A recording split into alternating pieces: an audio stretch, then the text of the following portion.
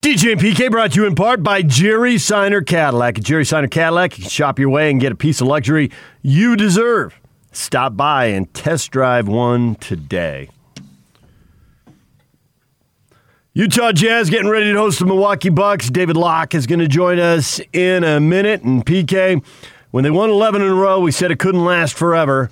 And that after they lost, all right, well, you lost one, but don't let this turn into something. Get on another streak. They've rattled off 5 in a row. If I offered you 2 out of 3 right now on this weekend, would you take it? Or you want to try to shoot the moon, run the table? Yeah. Why would I accept defeat? That doesn't make any sense to me. If they don't lose now, will they ever lose? Oh, shit. Sure, they will. I mean, that's a given. That's not even worth discussing. Will they ever lose? Of course. But I'm not going to go into anything. You're not going to hand me defeat, and I'm going to willingly accept it. If I get it and it happens, I want to make sure I go down kicking, scratching, and all those cliches that go into it. And then the great thing about the NBA is this is a veteran ball club here. And I don't see any particular highs and lows because, as Joe said, he said those very words on our show.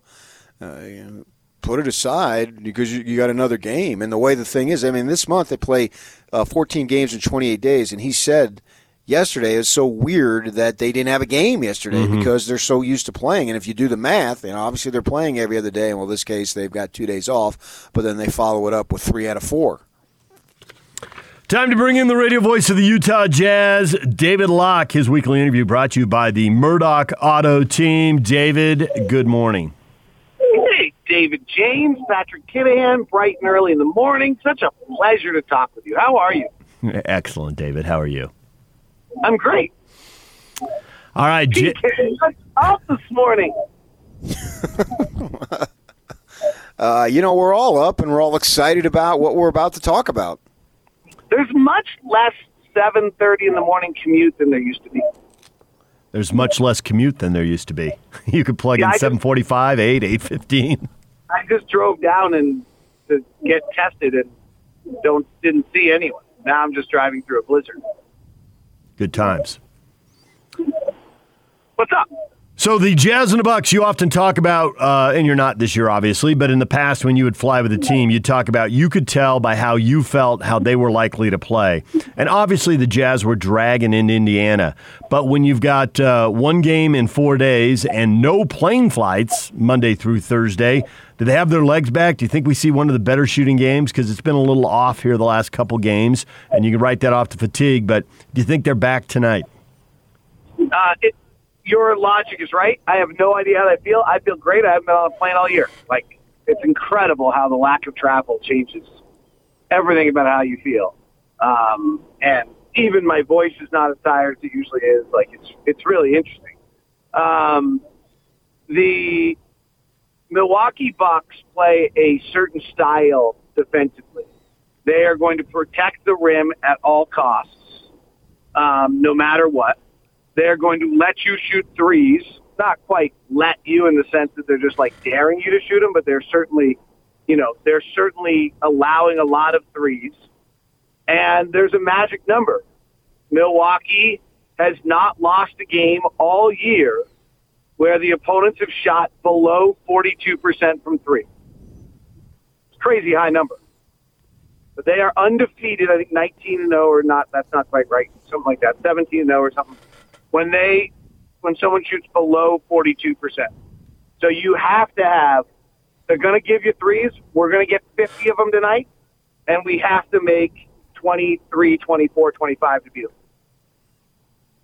Wow, you believe they've got to shoot 50% in order to win the game from three? So Milwaukee's the number one offense in the NBA. And so the math that Milwaukee has figured out is that if we don't let you shoot at the rim, which last year they only allowed 29% of their shots at the rim, then we don't lose unless you have an unusually high, good shooting night. And so, that's really what they've built their entire defense on. They've changed it ever so slightly this year, but not really. And so teams get, I think they're probably about 26 in the league in denying the three, and they're 28 in the league defending the three. But that is that's their style. The math works for them unless it's one of those nights where someone gets hot. David Locke joined us here on 97.5 and 1280 The Zone. So Mike Budenholzer, the Bucks coach, was in the Spurs organization. He was an assistant from 1996 to 2013. Obviously, we've seen the Jazz go to the Spurs organization, Dennis Lindsey, Quinn Snyder, right on down the line. How much have these guys diverged after they've left, and how much do you really see the Spurs imprint on them? And it's a little bit like looking in the mirror here. And where have they diverged? That's a great question, DJ, because I actually think, the game's evolved, and I think you have what is unique to Mike Budenholzer and Quinn Snyder is their own independence and their own intelligence. Mike Budenholzer's a sage hen out of Pomona, one of the elite schools in the country, as a Division III player, and we all know Quinn's, academic background as well as just being around him. So I think they've diverged quite considerably over the time, and as they've gotten their personnel and as they've worked with their teams. I'm sure there's some, basketball principles that are similar, but if you kind of just dig in, both of them have embraced the three at a much higher level, though San Antonio did embrace it quite a bit for a while, in there.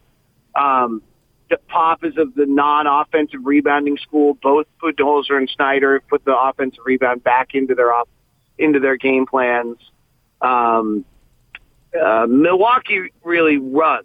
They run. So they play the most possessions in the NBA in transition, probably because Giannis is not as good in the half court. Quinn's trying to integrate the fast break more this year than he ever has before. And into that to get early threes.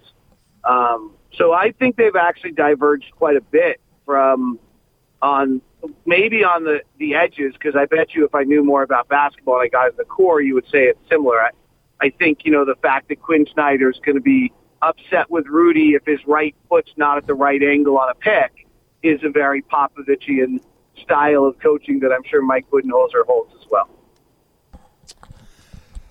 So we watched the Lakers, and these two teams here are at the top of the conference and at the top of the league. And so I'm looking around yesterday on the internet, and I come across this blogger. Now, he's a Laker blogger, so take that for what it's worth. But he lists 3 reasons why the Lakers shouldn't be concerned about the Jazz. And he puts LeBron over here, but LeBron's a reason everybody should be concerned about everything at all times. But he goes beyond that for a second. And he says Anthony Davis goes off against Rudy Gobert. And in the 4 games last season against the Jazz, Davis averaged 30 points, 8 3-point boards, 2.3 assists, 51% from the floor. And he says, sure, Gobert will get his 13 and 10 per night, but he's not someone the Lakers really need to be concerned about. So I want you to comment on that. And then he also addresses backcourt defense of the Jazz is weak, and then he gives the depth angle favorable to the Lakers, and those are his 3 reasons. Did you respond to those? I don't read Laker bloggers. Hence, that's why I brought it up. Yeah. Who was it? I can go back and check and tell you it's somebody by the name of Jason Reed. Now, I have a friend who works for ESPN by the name of Jason Reed, but it's spelled all. It's not. This is a white guy. My friend is an African American, right? And he's this new one spells his name R-E-E-D. My buddy spells it R-E-I-D. I know the Jason Reed you speak of. So, Anthony Davis is one of the great players in the NBA. So I'd have to know a lot more than Anthony Davis's box score line against Rudy. When Anthony Davis has not tapped out of games against Rudy Gobert, he's been pretty good. He's nice subtle shot there. When he was with the Pelicans, he missed an awful lot of games against them. Anthony Davis is great. So, I don't really know how to answer the question, because if I was really honest, if you told me, I just on our Locked On Podcast Network pool, we had to do who we thought was going to win the title, and I put the Lakers. Uh-huh. So, I still think the Lakers are going to win the title. They have 2 of the 5 best players in the world. They've got the greatest player ever to play the game, who's still stunningly playing 40 minutes a night at 63 years old and is playing at a super high level and is now become almost Jordan-esque in the sense that he makes every shot he has to. They're really long. They're really physical. They're really good. I mean, they're the best defensive team in the league. I think we'll have a really hard time getting our threes against them. I think we'll have a really hard time if they hug to our shooters getting, Rudy rolling to the rim, or our small guards getting scoring over their sides. So I don't know who Jason Reed is, but I don't think, comparing Anthony Davis's scoring to Rudy Gobert's is not very bright, but the premise of what he's saying doesn't sound like it's outlandish. David Locke joined us here on 97.5 at 1280 The Zone. It's not only the Bucks tonight. I'll throw the other side of that story, by the way. Okay. Is that if for some reason we can get our threes off against them, we could put the Lakers into a real math problem. They don't shoot a lot of threes, and they don't shoot them well. They've had a lot of nights below 33% shooting. So if we can get out and run, play, the key to what we've got to do is be unselfish early in possession, not get caught into the game where you're playing the pound it, slow down, late game. Oh, it's Donovan versus LeBron. We lose that game. Like, we'll give our possessions to Donovan, you give yours to LeBron and AD. We're in trouble. We lose that. But like we did the other night against the Celtics, where we're throwing it ahead to Bojan. Clarkson missed a three with 7 on the shot clock. Off the shot clock. Ingles missed a three with 5 off the shot clock. I actually don't care they didn't make those shots. The fact that Donovan was willing to make the passes as the star on the team and say, go ahead and shoot that and send that message, if that can hold all season, that's how we beat the Lakers, because we can go get up the floor fast enough, get off the threes, not get caught by that length I talked about, not get caught in that half-court set, and then get 43, 45 threes off, preferably even more, and they're taking 22, 24 and making 33%, they've got a math problem. The Clippers actually bother me more than the Lakers from that standpoint. The Clippers shoot the three as well as we do and are taking a lot. We're going to have a hard time having a math edge on the Clippers. All of this is why Quinn Snyder is trying to get the team in the habit of running, so they don't face the set defense and they don't face some of the taller lineups that can be thrown against them when they're playing a shorter backcourt. And so isn't that why we're seeing this emphasis on running and shooting early in the clock? Make it a habit now so it's second nature when you get to the playoffs, because that's where you could have an edge? Yes, and that final 5 minutes last night was one he will, against Boston, is one he will talk back to the team about. They will probably see that final 5 minutes a lot between now and then. Do you want to go ahead? Yeah, I mean, I guess I was trying to say it before. So, I mean, if you think about Boston late in the game, it was Jason Tatum or Jaylen Brown on every possession, except for the one where Rudy cuts off Jaylen Brown and gives it to Tristan Thompson because he has no other choice. Yeah. I'm not trying to say they're selfish. That's their job. So this is not a criticism of Jason Tatum and Jaylen Brown, but they didn't really want to give Daniel Theis a shot at that point, and they didn't really want to give Tristan Thompson a shot or Kemba Walker a shot. That's not what they're doing at that point. We did the opposite in that 5 minutes. We thrust the ball ahead up the floor early. Donovan leaves it behind for Joe for the big three. But I think the misses in that stretch were equally as important. The 3 misses were against a zone defense that Donovan's a point guard. Bojan kind of slashes into the middle. The zone collapsed. Quick kick out. Bojan collapsed while pointing at Jordan Clarkson to say to Donovan, as I do this, he's going to be open. Donovan gives it to Jordan. Jordan, quick release 3. He didn't make it. That's actually kind of irrelevant. They'll eventually go in. Joe Ingles on a transition possession before the big one everyone has talked about yesterday took an early 3 and missed. And then the one late possession was the Jazz thrust the ball ahead. Rudy sprinted the floor, which is the key to everything. Boston had to collapse defensively, so everyone was mismatched because the Jazz had thrust the ball ahead so much. Tristan Thompson ended up on Donovan, so then they brought it back out for Donovan to go one-on-one on Tristan Thompson. He missed the shot as well. But those 3 misses are first they were all threes, which I think is good. And secondarily is that they all pushed it ahead, created early opportunities, and got out of that kind of half-court set. But also, it wasn't just, we're in the final 5 minutes of close game. It's Donovan's turn, and only Donovan's turn. And what is going to make us great is the willingness to continue to do that throughout the year, even when the sphincters get tighter and the games get, more high profile, is to still play that same way. How much do you view this upcoming schedule as it turns tougher as a barometer? I'm going to quote the great Kevin Pelton of ESPN, if I may. I called him the other night, I think when we beat Indiana, and just said, what do you think's going on here? And he said, you're elite offensively and you're elite defensively. So therefore, you're going to win a lot of games in different ways. And you'll have stretches in every game where you're good at both and you'll run away from people. But you're not winning 95% of the rest of your games. That's really it. Like, we've established that we're great on both ends of the ball, but, like, we're not winning another 16 of 17? Mm-hmm. Like, that's not happening again. Like, let's be honest. So at some point, we're going to start losing basketball games because that's how it works, and we're playing an inordinate amount of games, and Mike Conley's injury means Joe Ingles is playing too many minutes, and Donovan Mitchell's got a higher burden, and guys are going to start wearing out, and we're going to get into – it's why when you evaluate teams for the playoffs, you should always go back and look and see what their record was 20 games into the season, not the middle 20 or the last 20, because the first 20 is always a better indicator of playoff success than what you see late, because teams start to wear down and rest and bitniks, and it's going to happen. Like, that's the next stage we're moving into in the season, is the fatigue grind age, and we're playing great, and we have such a tremendous math advantage over everybody that we're going to win a lot of games, and we're elite on both ends of the floor. But at some point, we're going to start losing. Like, could be 2 losses to Clippers, and the sky's not falling. We lose both games to the Clippers. It could be we lose tonight to Milwaukee because we shoot 38% from three instead of 44, which we have to shoot.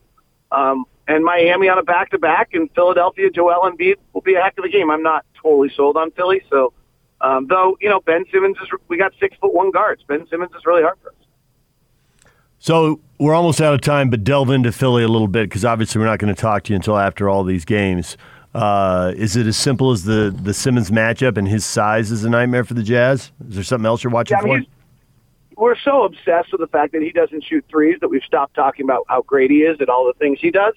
So, he can just get to the ball, and he can get the ball to any spot on the floor at any time with his size and his handle.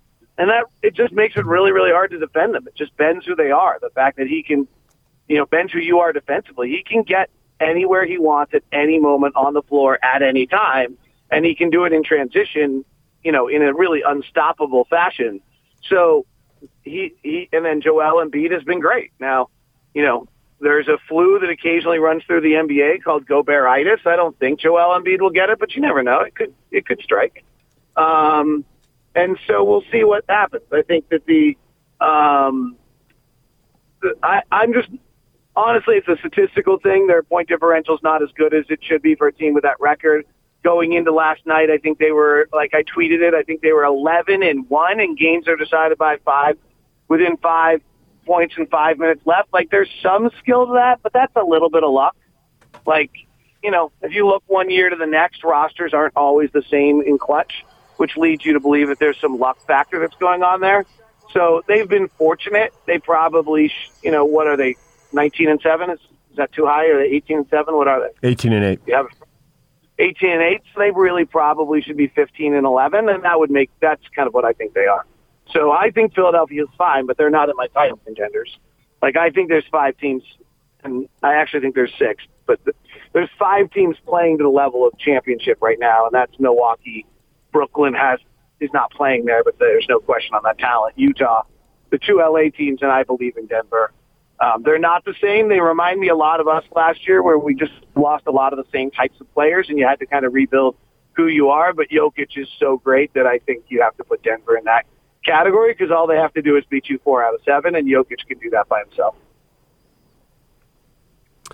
David, we appreciate a few minutes. We'll see some really quality opponents coming through town by the time we talk to you again. We'll catch up with you again next week. I want 55 threes tonight, PK. More threes, not less. Our standard deviation of performance gets smaller the more threes we take. So therefore, we should take more threes. We're not taking enough. We're taking the most in the NBA, and I want more, PK. More threes. They took 53 last time, made 25, 47%. And we won. There's not. Correct. You shoot over 42% from three against Milwaukee, and you win. You shoot under 42% from three against Milwaukee, and you lose. Okay. Thank you, David. See ya. All right. Key phrase for tonight's game, let it fly. Let them fly. Threes from everywhere. DJ and PK, stay with us. More on the Jazz coming up. Cody Fugger, BYU basketball assistant coach at 8:30. Stay with us.